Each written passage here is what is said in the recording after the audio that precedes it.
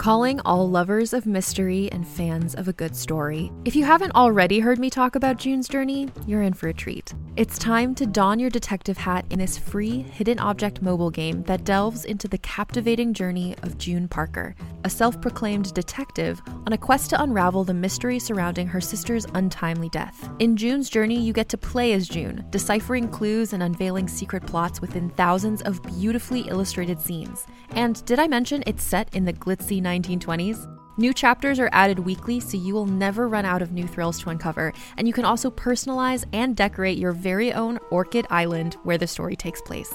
How sharp are your detective skills? Find out when you download June's Journey on your Android or iOS device, or play online via Facebook Games. Your detective journey awaits.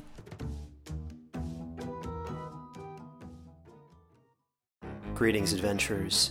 Today we're excited to introduce you to a new story, Dark Dice, a horror podcast that blurs the line between actual play and audio drama, where the story is determined by the roll of the dice. 6 adventurers embark on a journey into the ruinous domain of the Nameless God. They will never be the same again. One of the players is not what they seem after a doppelganger, a creature that can assume the form and voice of whatever it kills, infiltrates the team. As the players are picked off and replaced one at a time, can they figure out who the monster is before it's too late? Can you? Here's a quick example of what our show sounds like. The shambler with the jar of liquid inside of him. Soren Arkwright let loose an arrow that cracked the glass, passing through the spine of the creature. The shambler still managed to maintain its forward momentum, but stumbled as it eagerly tried to bite and swipe at Soren, landing near his feet. As Jeff Goldblum has now joined our cast, Dark Dice is available however you listen to podcasts.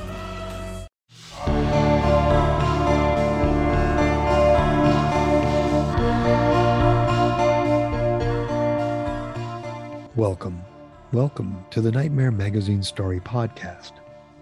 Just stay close as I lead you into beautiful darkness with no worries. Me?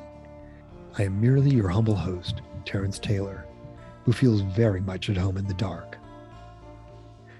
In this episode, listen to And All Their Silent Roars by James Sutter, copyright 2022, narrated by Stefan Rudnicki. Nightmare Magazine is edited by Wendy Ann Wagner. Our podcast is produced by Skyboat Media. James L. Sutter is a co-creator of the Pathfinder and Starfinder role-playing games. He's the author of the young adult romance novel Dark Hearts, as well as the adult fantasy novels Death's Heretic and The Redemption Engine.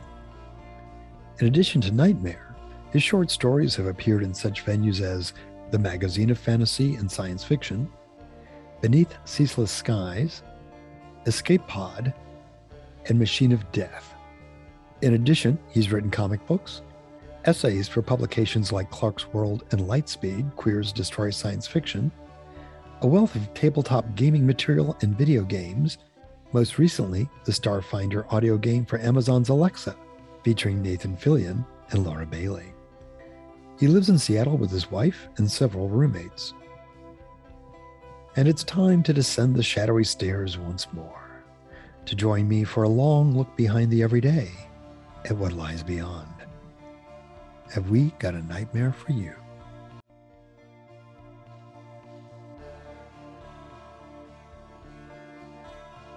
And All Their Silent Roars by James L. Sutter. "But why?" Charlotte whined. In the front seat, our mother consulted the map. "I'm not going to keep answering that." Anyone who'd come within shouting distance of our old house the week before could have done it for her, given how often it had been repeated. Mom's office was moving her to Binghamton, and Dad had found a new firm there, so that was that. Plus, there was an alternative school they thought would be good for Denny. The poisonous look Charlotte shot Denny across the back seat made me lean back out of the line of fire. For the 100th time, I wished I were in the station wagon's rear-facing bench seat with Ringo, our beagle mix, even though it always made me sick. Instead, I was riding bitch between Charlotte and Denny, a convenient receptacle into which Charlotte could further misplace her already misplaced ire. "Freak!" Charlotte whispered. "What was that?" Mom asked. Denny didn't respond, of course. He was busy walking a My Little Pony and Battle Cat across the door's plastic armrest, gabbling softly in his made-up language. But that was Denny. It wasn't that he couldn't understand what people were saying. He just didn't care, which was probably for the best, given most people's opinion of him. What he cared about were animals, not real ones. Those never seemed to hold his attention for long, not even Ringo. When he was younger, he'd run around the zoo all excited, clinging to the bars and yapping away in Denny speak, then burst into tears when none of them greeted him back. Eventually, he stopped bothering. Toys, though. Toys were different. Lego horses, the pewter Monopoly dog, stolen nativity figures. The quality didn't matter. If it was animal-shaped, Denny loved it. He would lie on the ground, getting down to eye level with them, holding one-sided conversations in his trademark babble. He'd let you join if you wanted, but any attempt to mimic his language or engage in an actual game, making the animals fight or go on an adventure, it got you ignored at best, if not bitten. If you asked him what the animals were saying, he'd look at you like you were the world's biggest idiot and say, "They don't talk back." But he always looked kind of sad when he said it. You'd think our sister Charlotte, a girl who talked constantly, even in her sleep, would have been ecstatic to have a checked-out little brother. Less competition, right? But for Charlotte, it wasn't enough to simply let her talk. You had to show you were listening, ask her questions, repeat her last words back to her. Her life was a talk show, and you were the host, posing the questions and making her feel the spotlight, or else. Denny's total disregard for other people was a personal affront, and that had been before the move. In retrospect, dealing with Charlotte might have explained our parents' acceptance of Denny's silence. "Turn here," Mom ordered. Dad turned us down a longish gravel driveway, acorn husks crunching under the tires. Oak trees loomed from either side, creating a tunnel of golden autumn. Our parents, two adult-shaped clouds floating through our lives. Mom in her gray suits, shoulders padded like a linebacker, determined to prove Xerox hadn't made a mistake hiring the first woman onto their sales force. Dad with a head full of structural engineering. They weren't cold or warm. They were simply there, like a couch or a lamp. They bore us no ill will, and we returned the favor. It was true laissez-faire parenting. They kept us fed and clothed, and beyond that, let the garden of their children grow wild and untended. We pulled up to the house. Given the epic driveway, I'd hoped for a Victorian manor with a wizard's tower. But it was only a flat little shoebox, without even a second story. Dad parked in front of the garage and brought his hand up to his mouth as if using a CB radio. "This is your captain speaking," he announced, muffling the sound. "We have arrived at your final destination. Please claim your baggage at Carousel 5. Nobody laughed. Dad opened the doors of the little U-Haul car trailer and loaded each kid up with a precarious tower of luggage as Mom unlocked the front door. Inside, the house felt strange. At home in Rochester, our house had a stairway as soon as you came in, taking you upstairs to the main areas or downstairs to the kid hole, as Dad called the basement bedrooms. This place was basically one giant room, with a freestanding brick fireplace in the middle and the kitchen off to one side. But the most unnerving part was the furniture. "Whose stuff is this?" I asked. "Ours now." Mom draped a garment bag across a couch the color of snot. "Fully furnished." Dad huffed into the kitchen with a box full of pots and pans. "Bedrooms are down the hall. Boys in the first room, Charlotte in the second." We trooped dutifully down the hall, Denny trailing a hand along the wall's pebbled surface. Our new room had clearly been somebody's nursery. The walls were sky blue with puffy clouds, and a smiling cartoon sun painted by a loving parent who really should have hired someone. A pair of comically narrow beds lined the walls. "We'll get you some new beds soon." Dad appeared in the door with duffel bags. "Something you can grow into."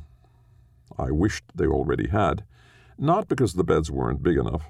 At 10 and 8 respectively, Denny and I were both still small for our ages, but I wasn't keen on sleeping in somebody else's bed. Denny, however, paid no attention. He ran straight to the sliding glass door leading out to the yard and squashed his face and hands against it like he was at the aquarium. The purple backpack he always wore rattled as he danced from foot to foot. Dad smiled. "I thought you'd like that. Go ahead, check it out." Denny yanked open the door, rattling the cluster of vertical plastic blinds that hung to one side. Then he was gone, out into the backyard like a dog slipped from a leash. As I followed him through, I saw what had him so excited. In the middle of the nondescript patch of grass sat a squared-off expanse of sugar-brown sand. Denny launched himself into it. 5 minutes, Dad called. Then come back and help unload. Nobody expected Denny to respond. Nobody was really talking to him. I sat on the thick 4x4s edging the box and watched him unzip his backpack, placing animals reverently across the sand. A parrot from a pirate costume, a stuffed pink chipmunk, a wind-up chicken that no longer walked. The sand was old, dirty, and weathered, and the fall dew had seeped down and hardened the top into a creme brulee crust. It crumbled into chunks as he scooped it up, digging out caves and mounding up castles to house his menagerie. If we'd been a different sort of brothers, those clumps could have been perfect for dirt-clod battles, exploding against targets with a satisfying pop. But I'd long ago stopped wishing for things to be different than they were. "Oh, good. The freak has a litter box." Charlotte stood halfway across the yard, arms folded across her chest. She'd insisted on wearing halter tops ever since her boobs started coming in, and she was always hugging herself to stay warm, which one could argue defeated the purpose. It also did nothing to improve her mood. "Don't call him that," I snapped. "Why not? He's half the reason we're here, so Mom and Dad can enroll him in spaz school." Mom's office would have moved us anyway. The school is just a bonus. "A bonus for you?" She stomped over to glare down at us, her default expression. "Now you won't have to go to school with him every day. People won't automatically know how weird our family is. Maybe you'll even make some normal friends." Her frown twisted into an evil smile. "Or maybe not. Why do you have to be such a bitch, Char?" She reached down and grabbed my arm. Charlotte's Indian burns were legendary. If actual Indians had given them, Columbus would have turned around and left well enough alone. "You listen to me, Jeremy," she hissed bubblegum-scented venom into my face. "This year was mine. I was going to get cast in a play. Michael Case was going to ask me to the 7th grade social. Now I'm going to be the new girl for the rest of my life, so you and Denny can shove this sand up your dick holes." "Charlotte!" Mom sang from inside the house. "I don't see you carrying anything." I braced for the inevitable burn, but Charlotte only spat her wad of gum into Denny's sandbox, then turned and stomped back into the house. "Keep it classy, Assie," I muttered. I dug my hand into the sand beneath the gum, scooping it like the litter box she'd accused it of being, and dumped the offending wad out onto the grass. "Sorry about that, buddy." But Denny paid no attention. Dinner was delivery pizza, too thick and bready compared to the luxurious grease of Papa Mushroom back home. We sat around someone else's dining table, in chairs with wooden slats that hurt your back. Dad couldn't stop talking about the perks of mid-century ramblers, a term that pretty well described himself, while Mom tried to get us pumped up about the fact that we'd only be starting school a few weeks late. Charlotte threw her head back and sulked. Afterward, Denny and I crawled into our borrowed beds, my feet pressed flat against the footboard. Mom had stopped tucking us in a few years ago, when she'd started working overtime, and never really started up again. I pretended I didn't miss it, figuring I'd have had to give it up sooner or later anyway if I ever wanted a girlfriend. Denny had never seemed to care either way. Still, as the slat blinds chopped moonlight into pearlescent prison bars across the mural's leering sun, I found myself lying awake long after lights out, longing for that generic parental comfort. I would have settled for Ringo at the foot of the bed, but Charlotte had claimed that right years ago. Even in sleep, she needed an audience. Across the room, small feet padded to the floor. "Denny?" The rattle of blinds. Denny was standing at the sliding door, staring out at the sandbox. Go back to bed, then. He didn't move. With a surge of subversive glee, it occurred to me that having a sliding door in our room was a level of freedom I'd never known before. I slipped out of bed and joined Denny at the glass. Outside, the world was monochrome, metallic white or inky shadow with nothing in between. The sandbox gleamed, beckoning like a lighthouse lamp. In truth, the reaching trees along the fence line gave me a cold shiver, but I clamped it down. "You want to go outside, Denny?" A nod. Slowly, quietly, I eased the door open, letting us escape out into the yard. The October night was frigid and still, biting through my pajamas. We cold-footed it across the lawn until I could sit once more on the wooden edge, hauling my feet free of the chill grass. Denny immediately began digging, excavating straight down with both hands like a dog. "Careful, bud." I dodged the rooster tail of sand he sent up behind him. "You don't want to toss all the sand out." He ignored me as usual, digging the hole deeper and wider. Trying to engage with Denny was a fool's game, and the fact that it clearly wasn't personal only made it more demoralizing. That night, however, there was something about the fervor with which he dug that seemed to invite assistance. With all other eyes, especially Charlotte's, safely asleep, I got down into the sandbox and joined him. Most sandboxes were just four walls with some sand inside, but this one had clearly been excavated. Instead of hitting dirt after a few inches, the sand just kept going. We were nearly 2 feet deep when I hit the bag. It was rough, like the potato sacks our school brought in for races on field day. At first it was just a corner, a little scrap of fabric resisting as I scooped away sand. But as we kept digging, it revealed itself. When it was half uncovered, I yanked it free. Then he stopped digging and sat back to look. It was indeed a sack, brown burlap about the size of a lunchbox. Splotches along one side might have been printing at some point, but had long since faded into illegibility. It clinked heavily as I lifted it. Holy shit. Visions of pirate treasure immediately clogged my imagination. Forget the fact that we were 2 hours from Lake Ontario and 3 from the ocean. This was the moment television had prepared me for. Besides, there were other people who buried treasure. Gangsters, maybe. The mouth of the bag was tied with a leather thong, an incongruous shoelace bow. I pulled, and it fell open. My hopes fell alongside it. Inside wasn't gold bars or stolen jewels, just a jumble of dark shapes. I dumped some out onto the sand to get a better look. They were animals, a whole zoo's worth. Each figurine was maybe 1 inch by 2, their outlines vague but recognizable, like animal crackers. The smooth black stone, if stone it was and not ceramic or something, flashed bright in the moonlight. Denny gave a rare grin. "Animals!"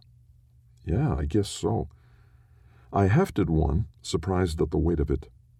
Inside the house, a light clicked on. "Come on," I whispered, and grabbed him by the arm. Like I've said, Denny wasn't stupid. He knew better than to reveal our secret freedom so soon. Silent as mice, we raced back to the house, the bag heavy in my hand. 5th grade in Binghamton was better than I could have hoped. Our teacher, Mr. Tibbet, taught us games and read aloud from The Hobbit, even loaning me a copy so I could catch up on the chapters I'd missed. For all Charlotte's whining, being the new kid didn't seem to be a death sentence. And there was David Engelbright, the boy who sat in front of me, who wore a denim jacket and immediately began starring in my daydreams. The only thing wrong with the situation was that Denny wasn't there. Or rather, it wasn't wrong that he wasn't there. It was wrong that it felt so right. Witchy as she was, Charlotte had been spot on about that part. It was easier to just be Jeremy rather than Jeremy and Denny always having to watch his back for bullies. Which meant that in addition to all the problems Denny had brought me over the years, Binghamton had managed to find a new one, the guilt over how good it felt to be without him. Something about the animals made me want to keep them a secret. Maybe it was a sense even then that there was something wrong about them. All we'd done is dug in a sandbox. But I couldn't help feeling like we'd done something inappropriate, something shameful. Or maybe it was that Denny also seemed disinclined to let our parents know about them, stashing the bag beneath animal-themed baby puzzles and boxes of neon plastic dinosaurs. Maybe I just wanted to share a secret with my brother. For all the time we spent together, I never really seemed to be a part of his world. It was nice to have something that was just ours. By unspoken agreement, we waited until long after bedtime that night, listening for our parents to turn off the newly set-up television and retreat to their bedroom. Then Denny slipped out of bed and carefully unearthed the bag from its hiding place. Where the animals had shimmered and shone in the moonlight, in the light of my Scooby-Doo flashlight, they appeared dull and bland. Denny touched my hand and switched it off. There were more of them than I remembered, the bag full to bursting. I sat back and rubbed one between my fingers as Denny began arranging them. Shapes that seemed like crude outlines when you looked at them proved more intricate to the touch, the faint lines of tiger stripes and elephant ears becoming more obvious till you could hardly believe you hadn't noticed before. There were other shapes mixed in that made less sense, though. I kept rubbing, trying to sense what they might have been. Letters, pictures, symbols. Each time the ball of my thumb passed over them, they seemed to be in slightly different places. The moonlight didn't help.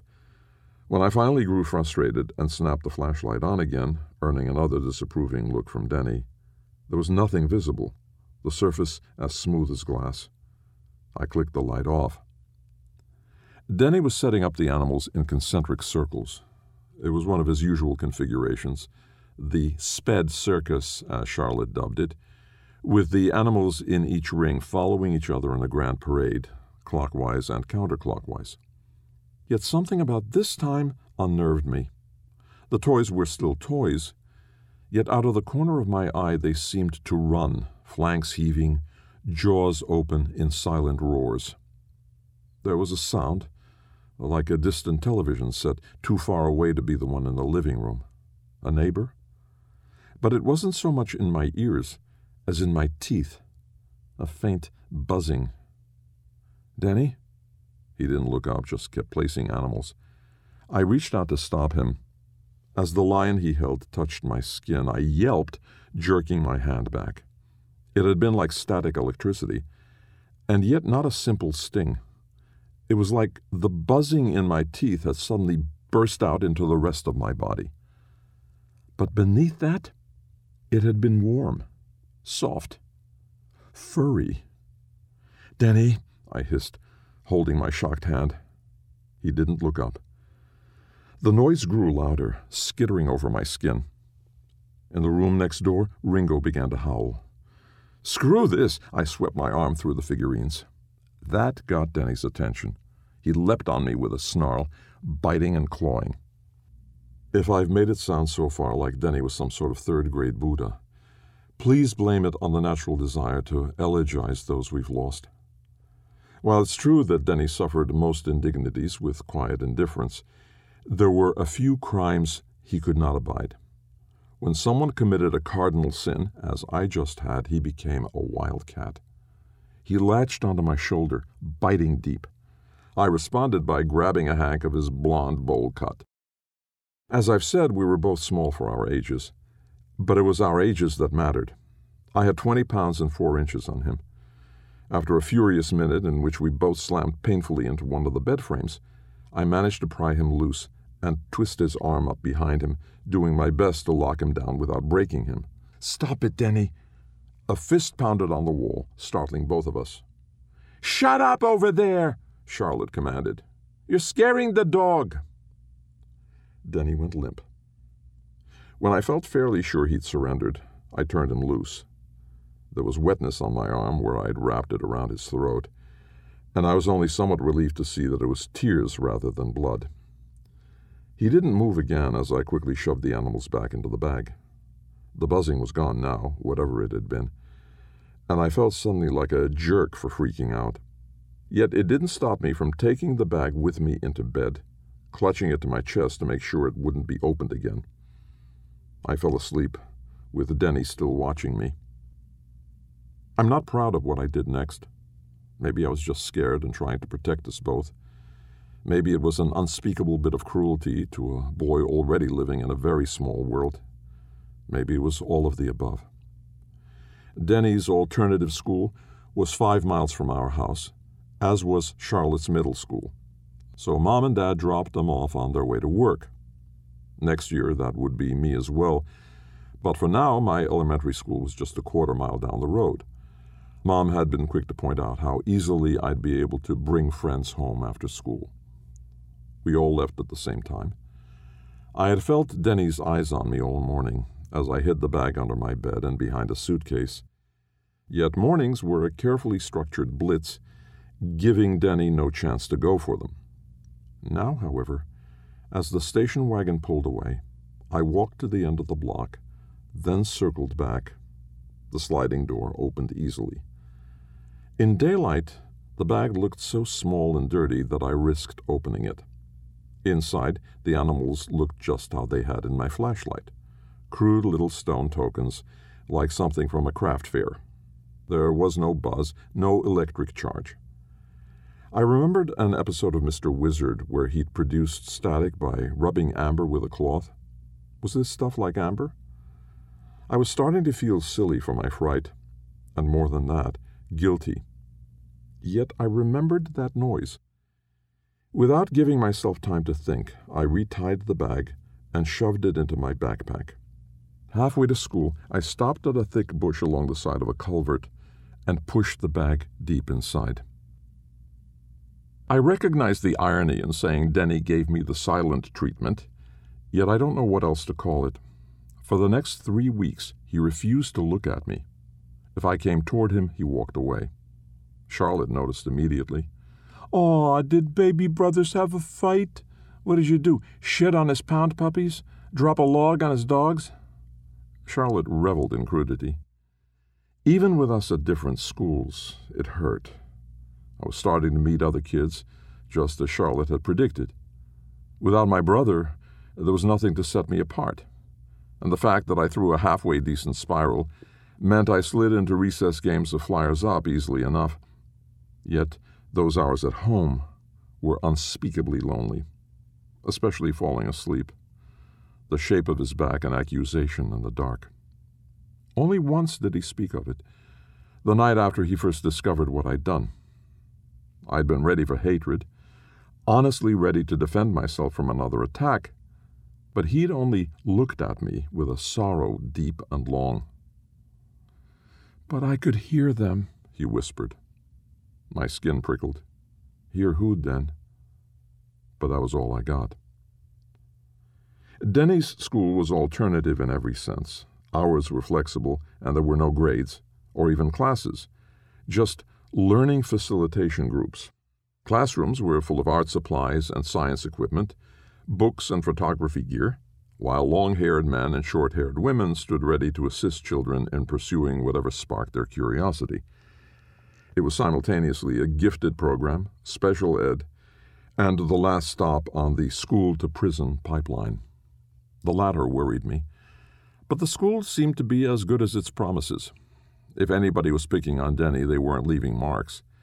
And the place was definitely prettier than my drab industrial-looking public school. The building was an old convent, all red brick and gabled roofs, surrounded by kid-tended gardens, and more of the ancient oaks that dominated our yard. I got my first and only look at it on that last afternoon. It was almost Halloween, and we were supposed to meet Dad downtown to shop for costumes as a family. Denny was the last stop, as Charlotte was already riding shotgun, using the vanity mirror to reapply lip gloss for the second time in 10 minutes. A woman who might have been a nun in a previous life approached the car with a clipboard and a smile. "Hi there. Here for Denny, right?" "That's right." Mom grinned as if she'd been shown a magic trick. "He's with the drama contingent out back. They're just finishing up. You can drive right around." She waved to the parking lot that curled halfway around the school. Mom did just that, coming around the side of the building. There, as promised, was a knot of kids in construction paper costumes. It seemed to be some sort of pirates and princesses affair, with at least one spaceman. And there was Denny, crouched in the grass well off to one side, galloping cardstock creatures across the grass. Mom's hands tightened on the wheel. "He'll make friends soon," she said, but her lips were thin. I don't know how he found them, or worse, maybe I do. Dad had insisted we eat dinner at a dive called Sharky's, famous for inventing a sandwich called the Speedy. Personally, I felt inventing was a strong term for putting meat cubes in a hamburger bun, but Dad acted like we'd just eaten a sacred artifact. Denny pretended to feed cubes to a plastic tiger. Now we were home again, costumes safely stowed for the last few days of October. I'd gone with a red rubber dragon mask. I wanted to be Smaug from The Hobbit, which prompted Mom to get a night costume for Denny, despite the fact that it didn't fit the canon. Denny, as usual, didn't seem to care. Now we were home in bed. To my shame, I confess that in a few short weeks I'd gotten used to not interacting with Denny. I'd gone from guilt to anger to indifference, with a speed only a preteen can muster. What's more, Mom had barely hesitated when I asked if I could go trick-or-treating with David Engelbright instead of her and Denny. I fell asleep dreaming of mounds of candy. I woke with a start in the middle of the night, and for a second didn't know what had woken me. Then it came again, a cold breeze, accompanied by the rattle of vinyl slats. The door was open. I walked to it in a daze, some part of me already knowing what I'd find. Outside, the yard was once more ablaze with moonlight, the way it had been that first night. Denny lay in the sandbox, placing animals with both hands. It was his circus, but not like before. Now it spread across the sandbox, more figurines that could have possibly come from that bag. And still there were more, piece after piece. Their shadows seemed to flow together as he built, running like ink, moving as a pack. "Denny?" As I approached, I could hear it again, the buzz in my teeth. It built with every step I took, filling my head like bees. The animals weren't crude anymore either. Moonlight squirmed bright across their surfaces, tracing liquid shapes that flickered and changed. Ears and whiskers twitched, muscles coiling and uncoiling. The sound in my teeth was deafening now. I stopped at the edge of the widest circle, looking down at moonlight pooling silver in the center, the creatures leaping and cavorting in zoetrope animation. Denny looked up at me suddenly, and his satisfied smile shocked me as much as anything else. "You can hear them," he whispered. And I could. It was voices. Thousands upon thousands of voices, all cheering in Denny's secret language, the words overlaid into a hash of white noise. Their roars buzzed through my bones. I knelt, mimicking Denny's posture. With my eyes closer, I could see the way they ran, not the stones themselves, but the moonlight inside them. They moved without moving, spinning ever faster in their circles, unfamiliar limbs churning, a wild joy on faces that no longer resembled lions and horses. Denny stood and put one foot into the circle. "Stop!" My voice was shrill. He paused, but shook his head. "It's okay. They know me." From behind us, impossibly distant, came the slide of a screen door. "What are you dumbasses doing?" Charlotte demanded. But Denny only had eyes for me. "They know me," he repeated. "They've always known me." He stepped into the center of the circles. It's hard to say exactly what happened next. There are times when I think the light from the animals, his animals, reached up, wrapping him in its embrace. Other times I think it was his own light, shining through as the rest of him burned away. He blazed bright against the night. "Denny!" Charlotte ran forward. If there can be something said for Charlotte, it's this. For all her casual sadism, her vanity, her endless self-obsession, in the end, she reached for her brother. As she touched his starlit skin, the light spread to cover her as well, a nimbus of silver. And then they were gone. The wind blew, and creatures toppled to the sand. We stayed in the house, if you can believe it. According to the FBI, it's about 50-50. A lot of folks can't stand to live in a place where they've lost a child, let alone two. Others stay forever, hoping against the odds that one day they'll come back. I tried recreating the circus, of course, 1,000 times, 1,000 different configurations. My parents thought it was a grieving process, a way to remember Denny. I guess maybe it was. No matter how many times I tried, though, I could never replicate it. There were no instructions for which creature should follow which, no magic words but the ones inside Denny's head. I couldn't even feel the hidden shapes in the figurines anymore, not even in the moonlight. At 18, the night before I left for Purdue, I walked out onto the old rail bridge south of William Hill Park. Below me, the Susquehanna River flowed fast and furious, ripe with the promise of fall floods. I hefted the bag, feeling for the last time its curious weight, then threw it as far out into the middle of the river as I could.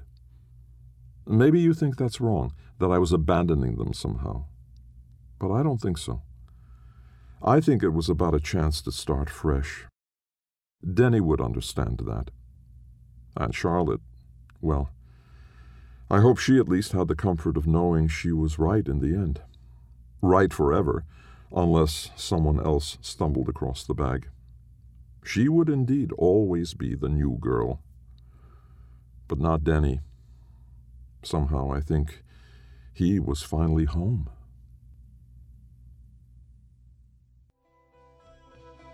Welcome back. You've been listening to Stefan Rudnicki narrating And All Their Silent Roars by James Sutter. We hope you enjoyed this offering. If so, please help spread the word. Leave a review or rating at iTunes or in the social media venue of your choice. Our sponsor is Flatiron Books, featuring hidden pictures by James Recolak. Our editor is Wendy N. Wagner, and this podcast is copyright 2022 by Adamant Press. We publish Nightmare Magazine and this podcast for free, but please consider our many subscription options or even recurring patronage at nightmare-magazine.com/support-subscribe. Skyboat Media, the most respected independent audio production team on the West Coast, produces the audio stories for this podcast. They're headed by the Audie and Grammy Award-winning narrators Stefan Rudnicki and Gabrielle DeCure. Be sure to check out their website at skyboatmedia.com. Post-production was by Jim Freund, and our music was composed and performed by Jack Kincaid. Thanks for listening. This is Terrence Taylor, wishing you all the best from all of us at Nightmare Magazine, and sending you back to reality for now.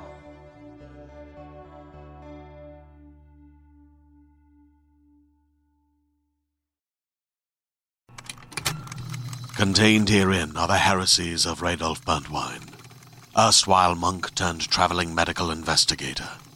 Join me as I uncover the blasphemous truth of a plague-ridden world, that ours is not a loving God, and we are not its favored children. The heresies of Radolf Burntwine, coming January 2nd, wherever podcasts are available.